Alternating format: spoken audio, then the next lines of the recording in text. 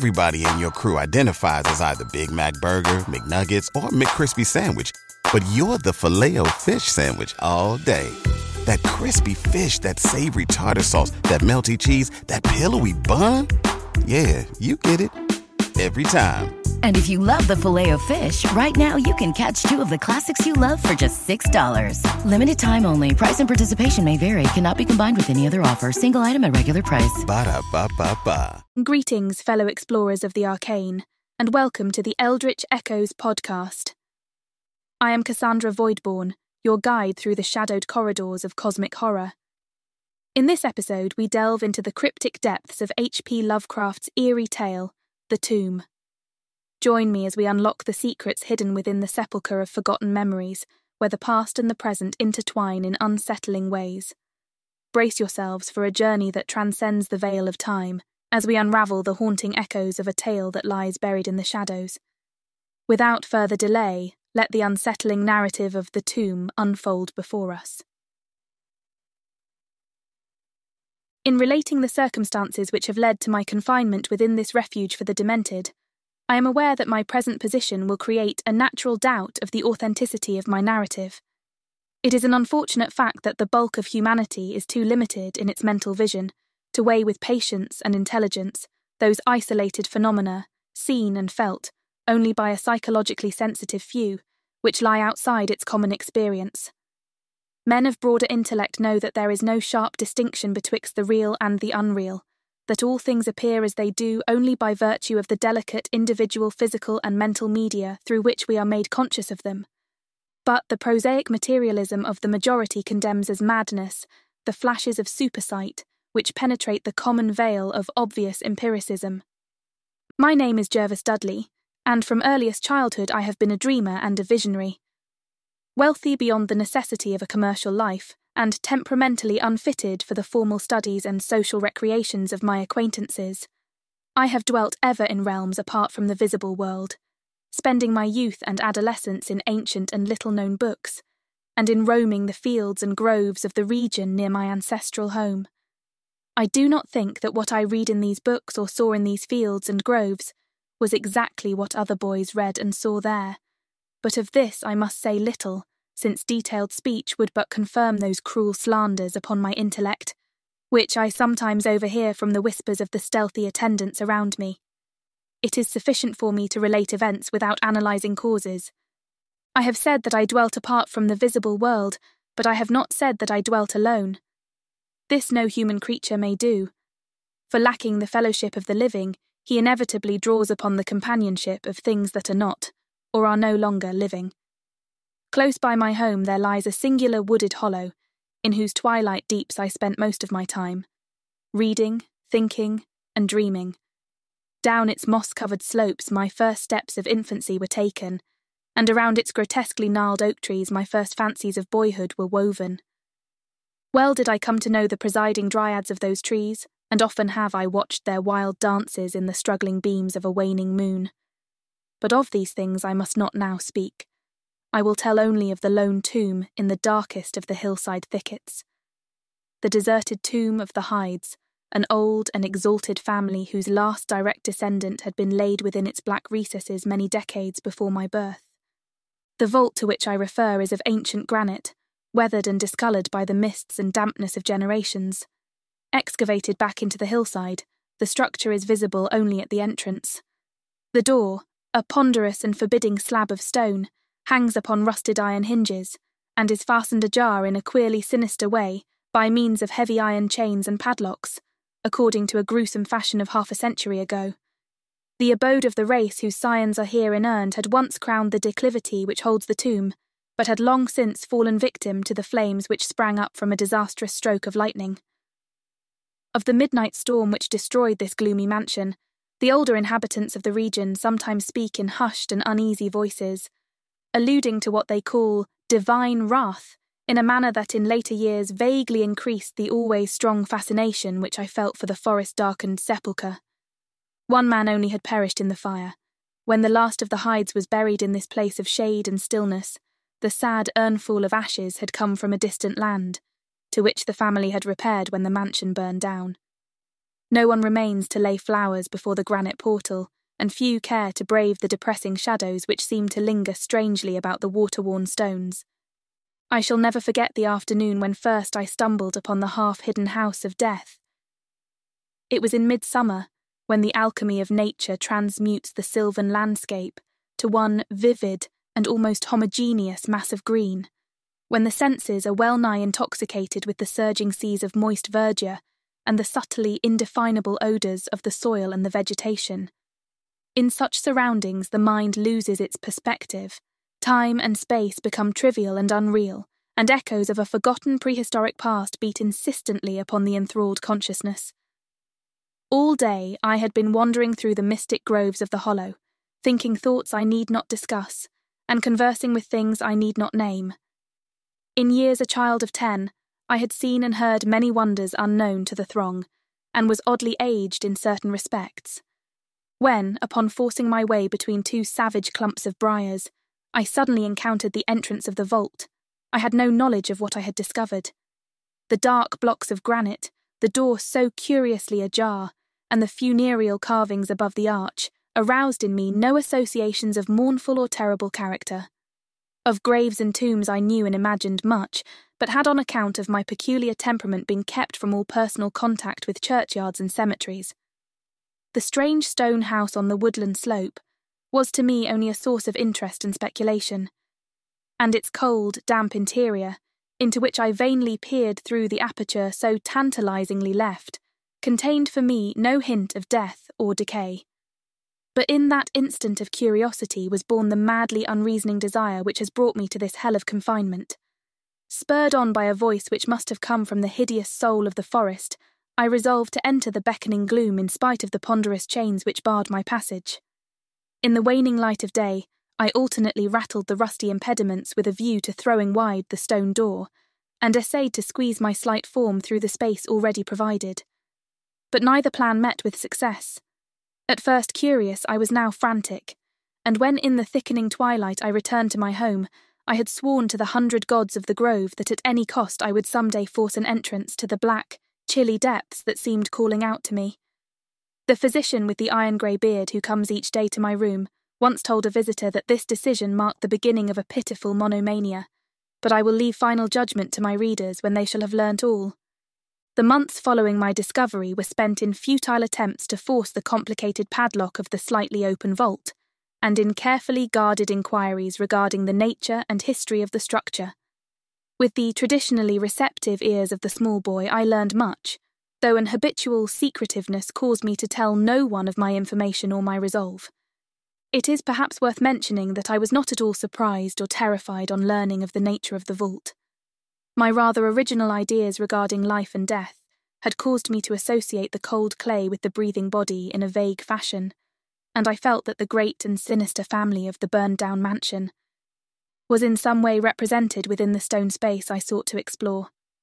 Mumbled tales of the weird rites and godless revels of bygone years in the ancient hall gave to me a new and potent interest in the tomb, before whose door I would sit for hours at a time.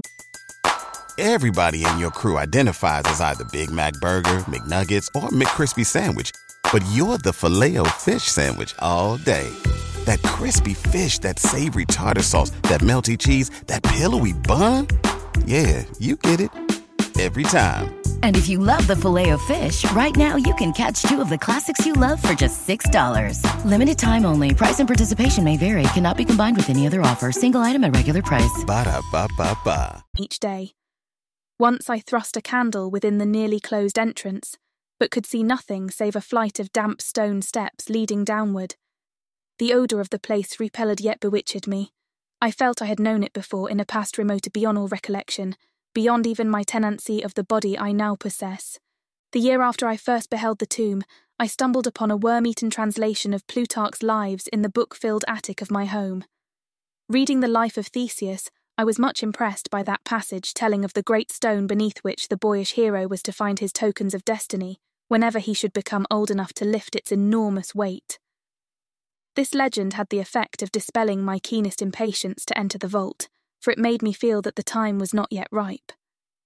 Later, I told myself, I should grow to a strength and ingenuity which might enable me to unfasten the heavily chained door with ease. But until then, I would do better by conforming to what seemed the will of fate. Accordingly, my watches by the dank portal became less persistent, and much of my time was spent in other, though equally strange pursuits. I would sometimes rise very quietly in the night, stealing out to walk in those churchyards and places of burial from which I had been kept by my parents. What I did there I may not say, for I am not now sure of the reality of certain things, but I know that on the day after such a nocturnal ramble, I would often astonish those about me with my knowledge of topics almost forgotten for many generations. It was after a night like this that I shocked the community with a queer conceit about the burial of the rich and celebrated Squire Brewster, a maker of local history who was interred in 1711, and whose slate headstone, bearing a graven skull and crossbones, was slowly crumbling to powder. In a moment of childish imagination, I vowed not only that the undertaker, Goodman Simpson, had stolen the silver-buckled shoes, silken hose, and satin small-clothes of the deceased before burial, but that the squire himself, not fully inanimate, had turned twice in his mound-covered coffin on the day after interment. But the idea of entering the tomb never left my thoughts, being indeed stimulated by the unexpected genealogical discovery that my own maternal ancestry possessed at least a slight link with the supposedly extinct family of the Hydes. Last of my paternal race, I was likewise the last of this older and more mysterious line. I began to feel that the tomb was mine, and to look forward with hot eagerness to the time when I might pass within that stone door, and down those slimy stone steps in the dark. I now formed the habit of listening very intently at the slightly open portal, choosing my favourite hours of midnight stillness for the odd vigil. By the time I came of age, I had made a small clearing in the thicket before the mould-stained facade of the hillside, allowing the surrounding vegetation to encircle and overhang the space like the walls and roof of a sylvan bower. This bower was my temple, the fastened door my shrine, and here I would lie outstretched on the mossy ground, thinking strange thoughts and dreaming strange dreams. The night of the first revelation was a sultry one. I must have fallen asleep from fatigue, for it was with a distinct sense of awakening that I heard the voices. Of those tones and accents I hesitate to speak. Of their quality I will not speak, but I may say that they presented certain uncanny differences in vocabulary, pronunciation, and mode of utterance. Every shade of New England dialect, from the uncouth syllables of the Puritan colonist to the precise rhetoric of 50 years ago, seemed represented in that shadowy colloquy, though it was only later that I noticed the fact. At the time, indeed, my attention was distracted from this matter by another phenomenon. A phenomenon so fleeting that I could not take Otel upon its reality. I barely fancied that as I awoke, a light had been hurriedly extinguished within the sunken sepulchre. I do not think I was either astounded or panic-stricken, but I know that I was greatly and permanently changed that night. Upon returning home, I went with much directness to a rotting chest in the attic, wherein I found the key, which next day unlocked with ease the barrier I had so long stormed in vain. It was in the soft glow of late afternoon that I first entered the vault on the abandoned slope. A spell was upon me, and my heart leaped with an exultation I can but ill describe. As I closed the door behind me and descended the dripping steps by the light of my lone candle, I seemed to know the way, and through the candle, sputtered with the stifling reek of the place, I felt singularly at home in the musty, charnel house air. Looking about me, I beheld many marble slabs bearing coffins or the remains of coffins. Some of these were sealed and intact, but others had nearly vanished, leaving the silver handles and plates isolated amidst certain curious heaps of whitish dust. Upon one plate I read the name of Sir Geoffrey Hyde, who had come from Sussex in 1640 and died here a few years later. In a conspicuous alcove was one fairly well-preserved and untenanted casket, adorned with a single name which brought to me both a smile and a shudder. An odd impulse caused me to climb upon the broad slab, extinguish my candle, and lie down within the vacant box. In the grey light of dawn I staggered from the vault and locked the chain of the door behind me. I was no longer a young man, though but 21 winters had chilled my bodily frame. Early rising villagers who observed my homeward progress looked at me strangely, and marvelled at the signs of ribald revelry which they saw in one whose life was known to be sober and solitary. I did not appear before my parents till after a long and refreshing sleep. Henceforward I haunted the tomb each night, seeing, hearing, and doing things I must never reveal. My speech, always susceptible to environmental influences, was the first thing to succumb to the change, and my suddenly acquired archaism of diction was soon remarked upon. Later, a queer boldness and recklessness came into my demeanour, till I unconsciously grew to possess the bearing of a man of the world, despite my lifelong seclusion. My formerly silent tongue waxed volubly with the easy grace of a Chesterfield or the godless cynicism of a Rochester. I displayed a peculiar erudition utterly unlike the fantastic, monkish lore over which I had pored in youth, and covered the fly-leaves of my books with facile impromptu epigrams which brought up suggestions of Gay, Prior, and the sprightliest of the Augustan wits and rhymesters. One morning at breakfast I came close to disaster by declaiming in palpably liquorish accents an effusion of 18th-century bacchanalian mirth, a bit of Georgian playfulness never recorded in a book, which ran something like this. Come hither, my lads, with your tankards of ale, and drink to the present before it shall fail. Pile each on your platter a mountain of beef, for 'tis eating and drinking that bring us relief. So fill up your glass bit, for life will soon pass. When you're dead, you'll ne'er drink to your king or your lass. Anacreon had a red nose, so they say, but what's a red nose if you're happy and gay, it gad split me. I'd rather be red whilst I'm here than white as a lily and dead half a year. So Betty, my mither, come give me a kiss. In hell there's no innkeeper's daughter like this. Young Harry, propped up just as straight as he's able, will soon lose his wig and slip under the table. But fill up your goblets and pass them around. Better under the table than under the ground, as so revel and chaff. As ye thirstily quaff. Under 6 feet of dirt, 'tis less easy to laugh. The fiends strike me blue, I'm scarce able to walk, and can damn me if I can stand upright or talk. Here, landlord, bid Betty to summon a chair, I'll try home for a while, for my wife is not there. So lend me a hand, I'm not able to stand, but I'm gay whilst I linger on top of the land. About this time I conceived my present fear of fire and thunderstorms. Previously indifferent to such things, I had now an unspeakable horror of them, and would retire to the innermost recesses of the house whenever the heavens threatened an electrical display. A favourite haunt of mine during the day was the ruined cellar of the mansion that had burned down, and in fancy I would picture the structure as it had been in its prime. On one occasion I startled a villager by leading him confidently to a shallow sub-cellar, of whose existence I seemed to know in spite of the fact that it had been unseen and forgotten for many generations. At last came that which I had long feared. My parents, alarmed at the altered manner and appearance of their only son, commenced to exert over my movements a kindly espionage which threatened to result in disaster. I had told no one of my visits to the tomb, having guarded my secret purpose with religious zeal since childhood, but now I was forced to exercise care in threading the mazes of the wooded hollow, that I might throw off a possible pursuer. My key to the vault I kept suspended from a cord about my neck, its presence known only to me. I never carried out of the sepulchre any of the things I came upon whilst within its walls. One morning as I emerged from the damp tomb and fastened the chain of the portal with none too steady hand, I beheld in an adjacent thicket the dreaded face of a watcher. Surely the end was near, for my bower was discovered and the objective of my nocturnal journeys revealed.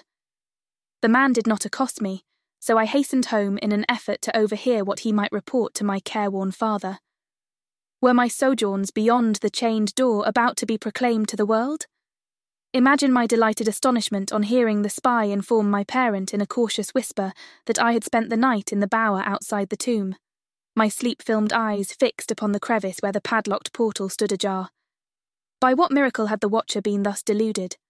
I was now convinced that a supernatural agency protected me. Made bold by this heaven-sent circumstance, I began to resume perfect openness in going to the vault, confident that no one could witness my entrance. For a week, I tasted to the full the joys of that charnel conviviality which I must not describe when the thing happened, and I was borne away to this accursed abode of sorrow and monotony. I should not have ventured out that night, for the taint of thunder was in the clouds, and a hellish phosphorescence rose from the rank swamp at the bottom of the hollow. The call of the dead, too, was different. Instead of the hillside tomb, it was the charred cellar on the crest of the slope, whose presiding daemon beckoned to me with unseen fingers. As I emerged from an intervening grove upon the plain before the ruin, I beheld in the misty moonlight a thing I had always vaguely expected. The mansion, gone for a century, once more reared its stately height to the raptured vision, every window ablaze with the splendour of many candles. Up the long drive rolled the coaches of the Boston gentry, whilst on foot came a numerous assemblage of powdered exquisites from the neighbouring mansions. With this throng I mingled, though I knew I belonged with the hosts rather than with the guests.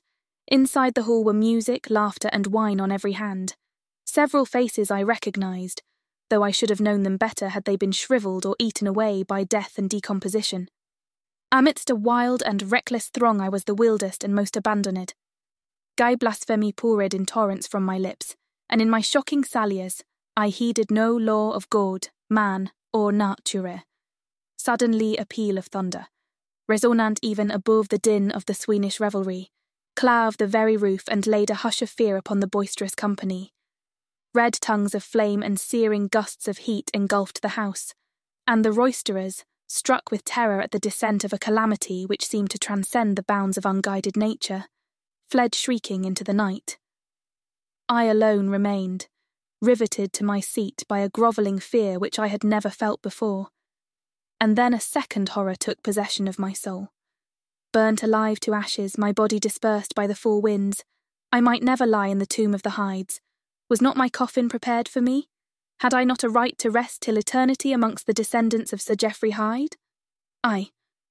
I would claim my heritage of death, even though my soul go seeking through the ages for another corporeal tenement to represent it on that vacant slab in the alcove of the vault. Gervas Hyde should never share the sad fate of Palinurus. As the phantom of the burning house faded, I found myself screaming and struggling madly in the arms of two men, one of whom was the spy who had followed me to the tomb. Rain was pouring down in torrents, and upon the southern horizon were flashes of the lightning that had so lately passed over our heads. My father, his face lined with sorrow, stood by as I shouted my demands to be laid within the tomb, frequently admonishing my captors to treat me as gently as they could. A blackened circle on the floor of the ruined cellar told of a violent stroke from the heavens, and from this spot a group of curious villagers with lanterns were prying a small box of antique workmanship which the thunderbolt had brought to light. Ceasing my futile and now objectless writhing, I watched the spectators as they viewed the treasure trove, and was permitted to share in their discoveries. The box, whose fastenings were broken by the stroke which had unearthed it, contained many papers and objects of value, but I had eyes for one thing alone. It was the porcelain miniature of a young man in a smartly curled bag wig, and bore the initials J.H. The face was such that, as I gazed, I might well have been studying my mirror. On the following day I was brought to this room with the barred windows, but I have been kept informed of certain things through an aged and simple-minded servitor, for whom I bore a fondness in infancy, and who, like me, loves the churchyard. What I have dared relate of my experiences within the vault has brought me only pitying smiles. My father, who visits me frequently, declares that at no time did I pass the chained portal, and swears that the rusted padlock had not been touched for 50 years when he examined it. He even says that all the village knew of my journeys to the tomb, and that I was often watched as I slept in the bower outside the grim facade, my half-open eyes fixed on the crevice that leads to the interior. Against these assertions I have no tangible proof to offer, since my key to the padlock was lost in the struggle on that night of horrors. The strange things of the past which I learnt during those nocturnal meetings with the dead he dismisses as the fruits of my lifelong and omnivorous browsing amongst the ancient volumes of the family library. Had it not been for my old servant Hiram, I should have by this time become quite convinced of my madness. But Hiram, loyal to the last, has held faith in me, and has done that which impels me to make public at least a part of my story. A week ago he burst open the lock which chains the door of the tomb perpetually ajar, and descended with a lantern into the murky depths. On a slab in an alcove he found an old but empty coffin whose tarnished plate bears the single word Gervas. In that coffin and in that vault they have promised me I shall be buried. The end. As we bid farewell to the haunting echoes of the tomb, I extend my deepest appreciation to all who ventured into the cryptic unknown with me, Cassandra Voidborn. If the spectral whispers of forgotten memories linger in your thoughts, remember, More tales of cosmic wonder await in the shadows. Thank you for joining the Eldritch Echoes podcast. Until our next descent into the abyss, may the Eldritch mysteries continue to captivate your imagination and echo in your dreams. Stay curious, stay vigilant, and may the echoes of forgotten tombs accompany you on your journey. Farewell, intrepid listeners.